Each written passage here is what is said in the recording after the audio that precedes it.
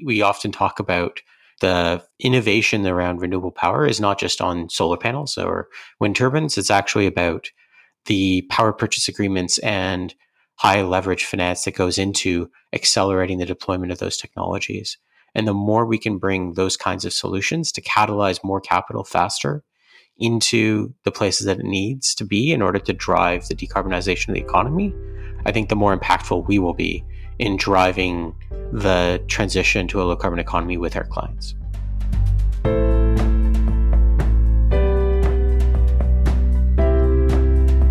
Welcome to Sustainability Leaders. I'm Michael Torrance, Chief Sustainability Officer with BMO Financial Group. On this show, we will talk with leading sustainability practitioners from the corporate, investor, academic, and NGO communities to explore how this rapidly evolving field of sustainability is impacting global investment, business practices, and our world. The views expressed here are those of the participants and not those of Bank of Montreal, its affiliates, or subsidiaries.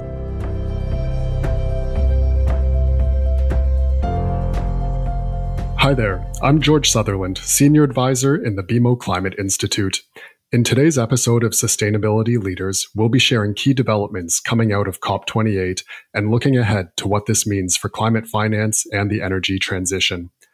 To unpack this, I am joined by Grégoire Baillargeon, President of BMO Financial Group Quebec and Vice Chair, BMO Capital Markets, and Jonathan Hackett, Co-Head of BMO's Energy Transition Group and Head of Sustainable Finance. Thank you both for joining me today. Thanks for having us.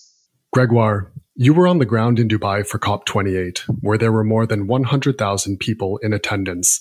That's twice as many as COP27, making this the largest UN climate summit to date. There were also a lot of conversations on the dichotomy of holding this COP in the UAE, a major oil exporting country, and in a city like Dubai. Can you provide our audience with a sense of what it was like to be there? Well, first, it was a great privilege to be at COP28 representing BMO and helping advance the matter on common efforts on the fight against climate change and addressing our emissions. The site in Dubai, the site itself was quite unique.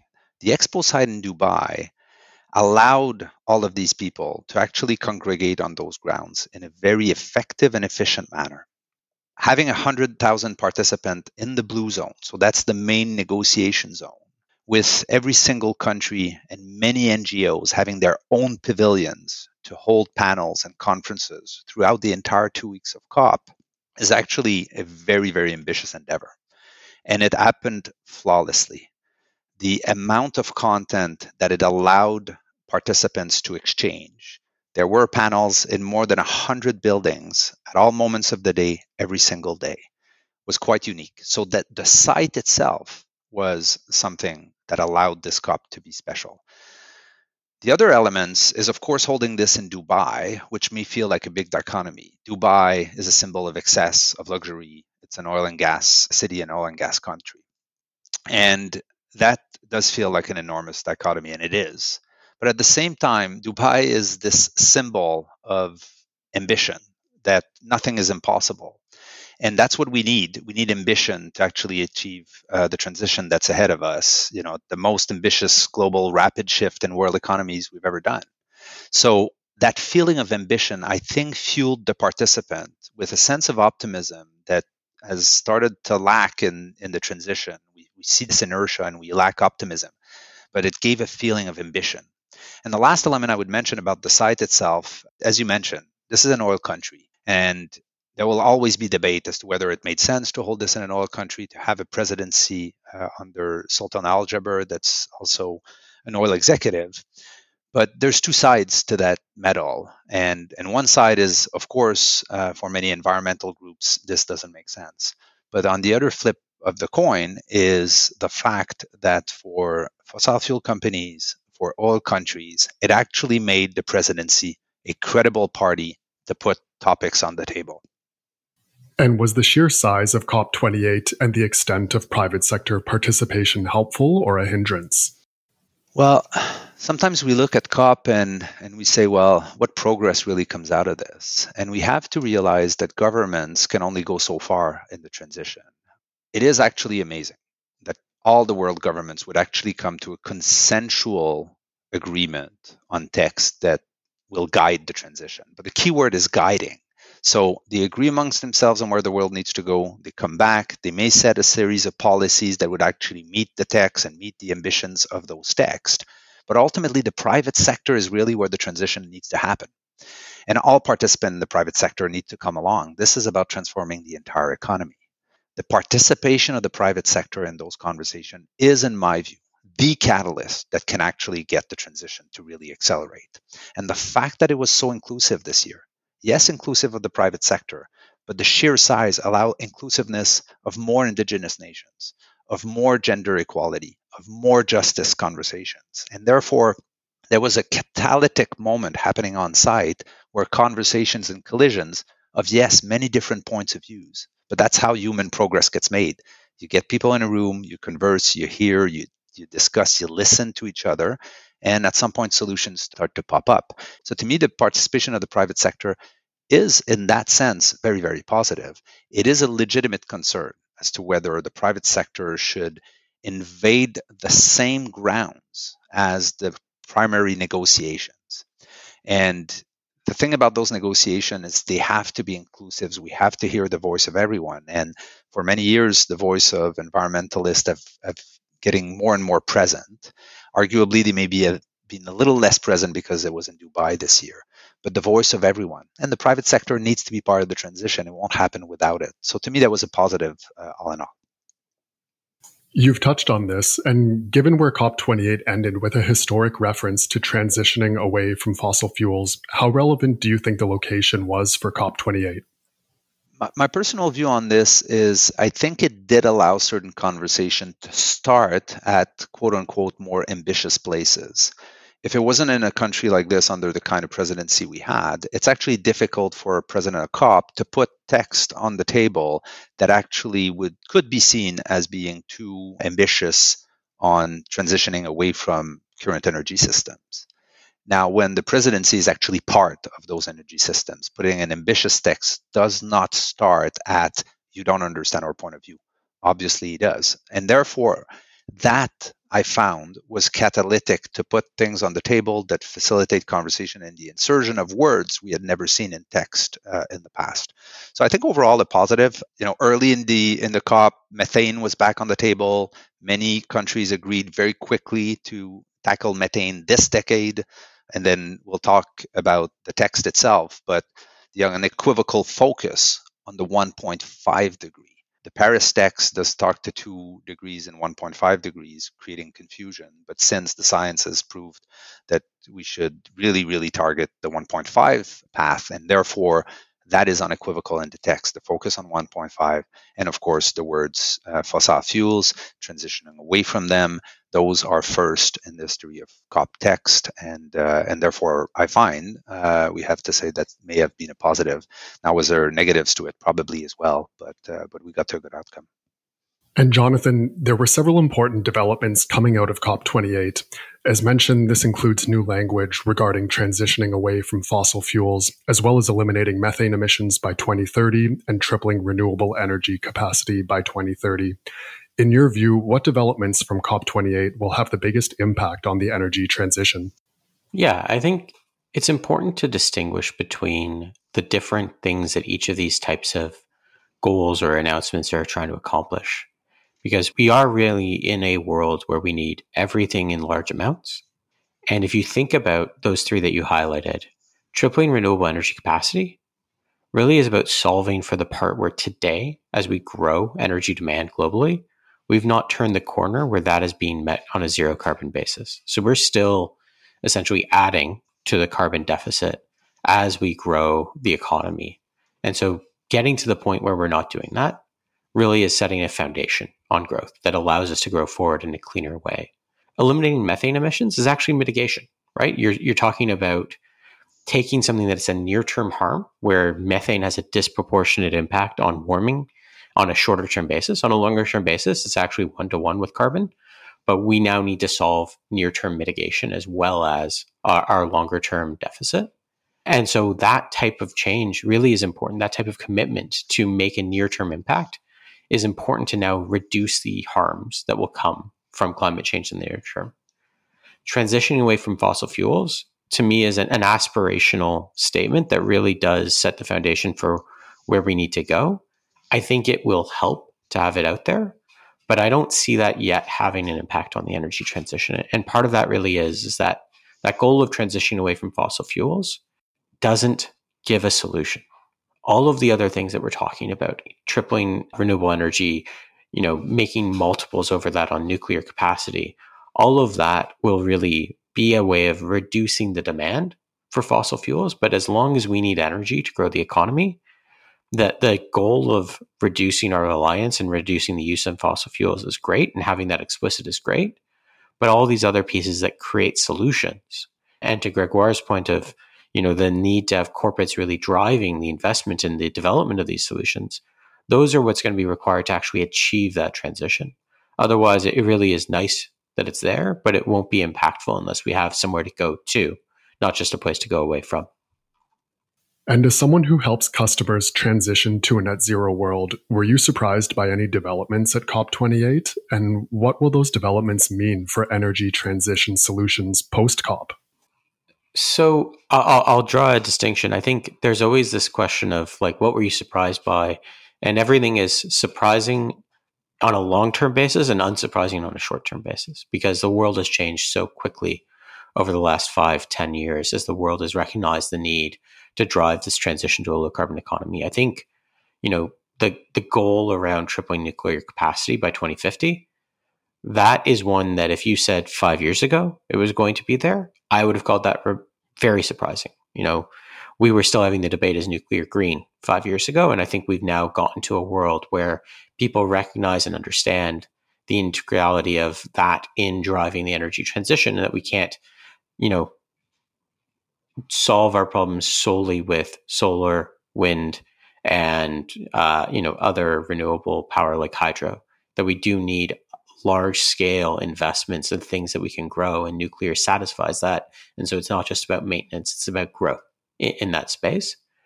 That didn't feel surprising in November, but if you rewind several years, it absolutely was surprising. The other surprise for me, and one that I think is still not a positive, is that we've not made enough progress around the development of a global approach to the voluntary carbon market. We see this is a massive need. When we talk about engaging the private sector, the ability to catalyze large amounts of capital into solutions that are removing carbon from the atmosphere, that are avoiding emissions and incentivizing change on a faster basis, that's something that we fundamentally need. And it's disappointing that the frameworks and guidelines that would allow us to accelerate private sector engagement aren't being established as fast as I think we need them to be, when we think about the intensity of the journey we're on and the risks that these types of frameworks not being in place create for people engaging in those markets. I would add a couple of thoughts on the carbon markets and some of the observations coming out of the grounds. One of them is certainly the lack of progress on what is referred to as Article 6, so the formal text that actually allows for countries to figure out how carbon markets in one country would actually offset in others as things move around. So that didn't advance as much as possible. So that's too bad. At the same time, the participants in the carbon markets, which were very present at COP, actually saw some positive developments, one of which is many of the organizations that actually look to the integrity of those markets, think ICVCM, VCMI, SBTI, have actually agreed to produce a set of guidelines that will actually be coordinated instead of different guidelines, which will facilitate the work both for credit producers and buyers of credits to actually understand how to meet some standards and actually have a good case to use credits in the right way. And that is a major development, which, of course, will unfold over the next few months, but could allow the markets to found their wings to a great extent, at least locally in various jurisdictions worldwide. So that is, to me, an important development. And in parallel to this, certainly a sense in many of the panels I attended on carbon removal and on carbon markets, first that the need for carbon removal, which was seldom discussed 5 years ago, is now well understood, and not in a way to continue business as usual, but just in something additional that we actually need in the toolkit. And second, that the carbon markets are essential to get there.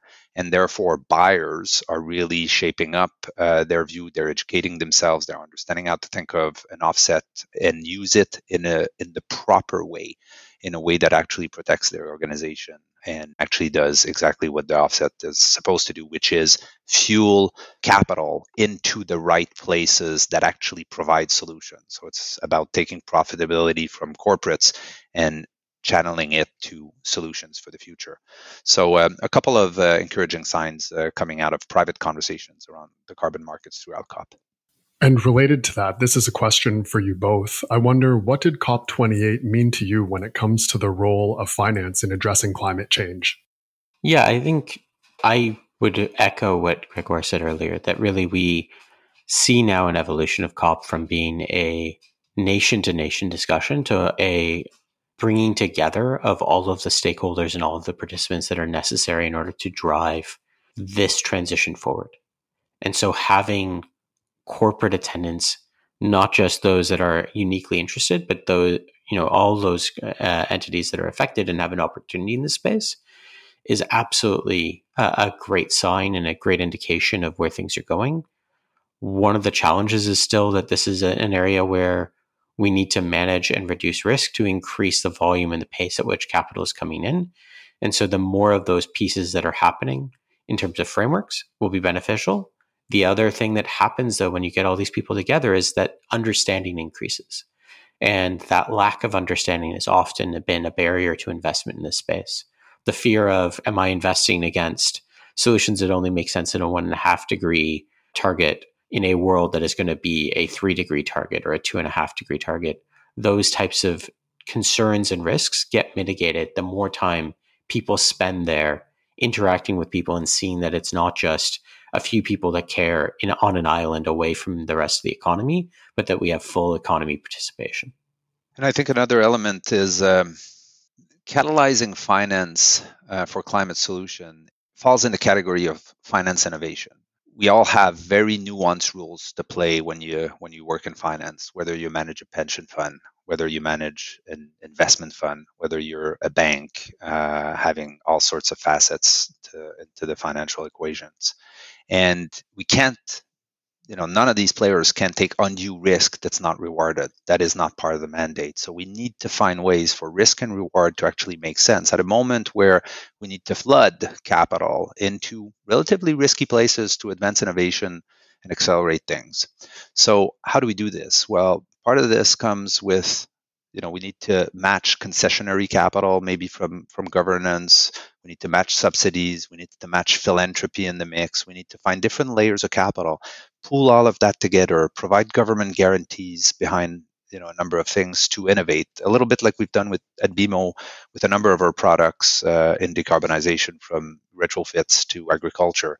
We need to find packages that actually make it make sense for us to deploy capital and therefore for our clients to ask for capital for the solutions. So that innovation is one of the drivers that finance can really push, and it's our responsibility to continue to develop those solutions, which we'll do. That is, when we say being our lead partner to our clients in the transition, it's finding those products that allow them to make the right decisions. And what do you think should be the biggest focus after COP28? Well, from my point of view, it's taking the momentum coming out of it and using it. This is not a conversation that should happen, for 2 weeks, once a year. It's actually a conversation that should take that moment and actually channel the momentum, channel the new ideas, and gather momentum. So the conversation is not done. It's starting. So that's the most important thing. I call it building momentum, continuing to innovate. The other elements is there needs to be a common consciousness level about what carbon represents in our atmosphere. So we've been focused on finding new technologies and ways to reduce emissions. So hopefully those technologies and those solutions, including renewables, are getting to a certain maturity level that's going to allow the curve to start bending on our emissions and starting to trend toward net zero. So that's happening, and hopefully that curve is exponential and accelerates. But at the same time, carbon is in our atmosphere. It's accumulated there. It's at levels that is unprecedented in millions of years, and we need to bring it down. And being at net zero would actually allow the planet to do that naturally. But maybe before that, we need to start bending the global warming curve. So of course, it's about nature. That is the natural process, and we need to restore ecosystem, restore forest, and make sure we suck as much carbon of the atmosphere with nature solutions. But it will also require novel solutions.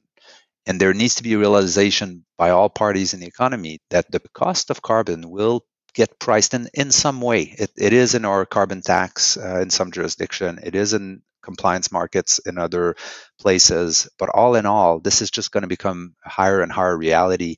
The more carbon budgets deplete, the more that resource becomes a high value resource. And therefore, it will be priced. It will be priced at the proper price that allow those funds to channel to those who will remove the carbon from the atmosphere.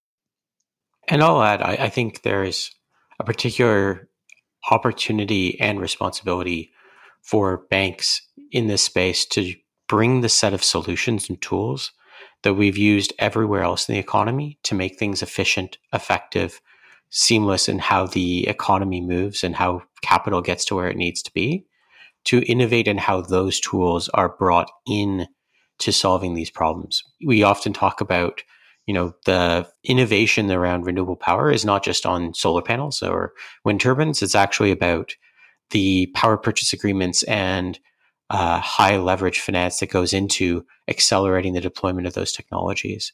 And the more we can bring those kinds of solutions to catalyze more capital faster into the places that it needs to be in order to drive the decarbonization of the economy, I think the more impactful we will be in driving the transition to a low carbon economy with our clients. And is there anything else that you would like to add to this conversation?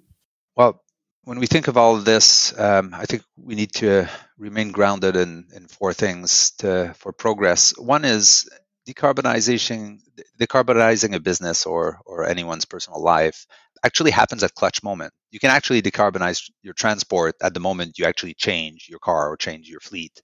You can decarbonize your heating at the moment you change your heating system. So those clutch moments are the moments where decisions need to be made and where we, the banks, need to provide the right solutions to allow the right decisions to be made. But realizing that it happens at those moments, I think, is important. The second is cooperation. A business cannot take difficult economic decision to decarbonize if the rest of its space and its competitors are not doing the same. So talk with your industry, make sure your industry associations are actually cooperating to ensure there's a certain level of progress that's getting made for the entire sector. Otherwise, you'll get passed by some other player out there in the economy, out there in some other country that actually decarbonizes over time. The third is it's a nuanced problem. And sometimes when we think black or white, we fail to understand the realities of each of the leaders sitting in all the seats across businesses or in households. And we need to understand that making decisions is incremental, and we need to listen to each other to understand each other's realities such that we can be partners together in advancing in this. And the last one is educate. Make sure that people understand where a given sector, where the possibilities are, and of course, the root of the problem and the science, making sure that everyone is on board understanding the state of things such that the right decisions actually get made. The only thing I would add there is just being in the room matters, and the expectation that somebody else is going to find a solution that is going to not just solve climate change, but also will not negatively impact you as a stakeholder is hard to believe. It's a really hard problem, and finding solutions that work for everyone is going to be really important. That also means that we need everyone around the table.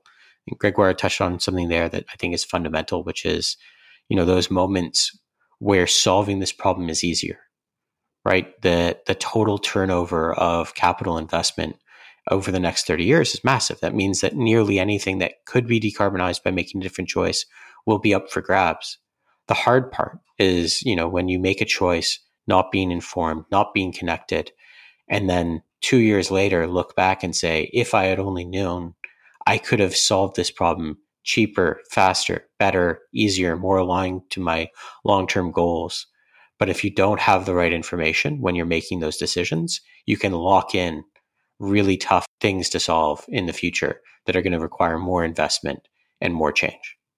And that's exactly what we're trying to do by being so deeply involved in this, is to be the representative of our clients in the room, to think about their needs, what we are able to bring into those conversations to make sure we're getting to the right outcomes, and then to translate that back to our clients so that they have access to the solutions and to the right information to make the right decisions as they manage their business and their lives. Thank you, Grégoire and Jonathan, for sharing your views on key developments coming out of COP28 and what this means for the energy transition and climate solutions.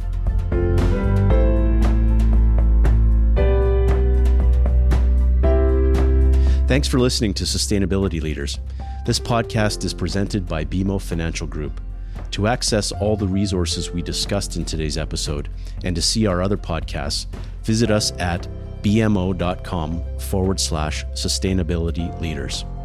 You can listen and subscribe free to our show on Apple Podcasts or your favorite podcast provider, and we'll greatly appreciate a rating and review and any feedback that you might have. Our show and resources are produced with support from BMO's marketing team and Puddle Creative. Until next time, I'm Michael Torrance. Have a great week. For BMO disclosures, please visit bmocm.com/podcast/disclaimer.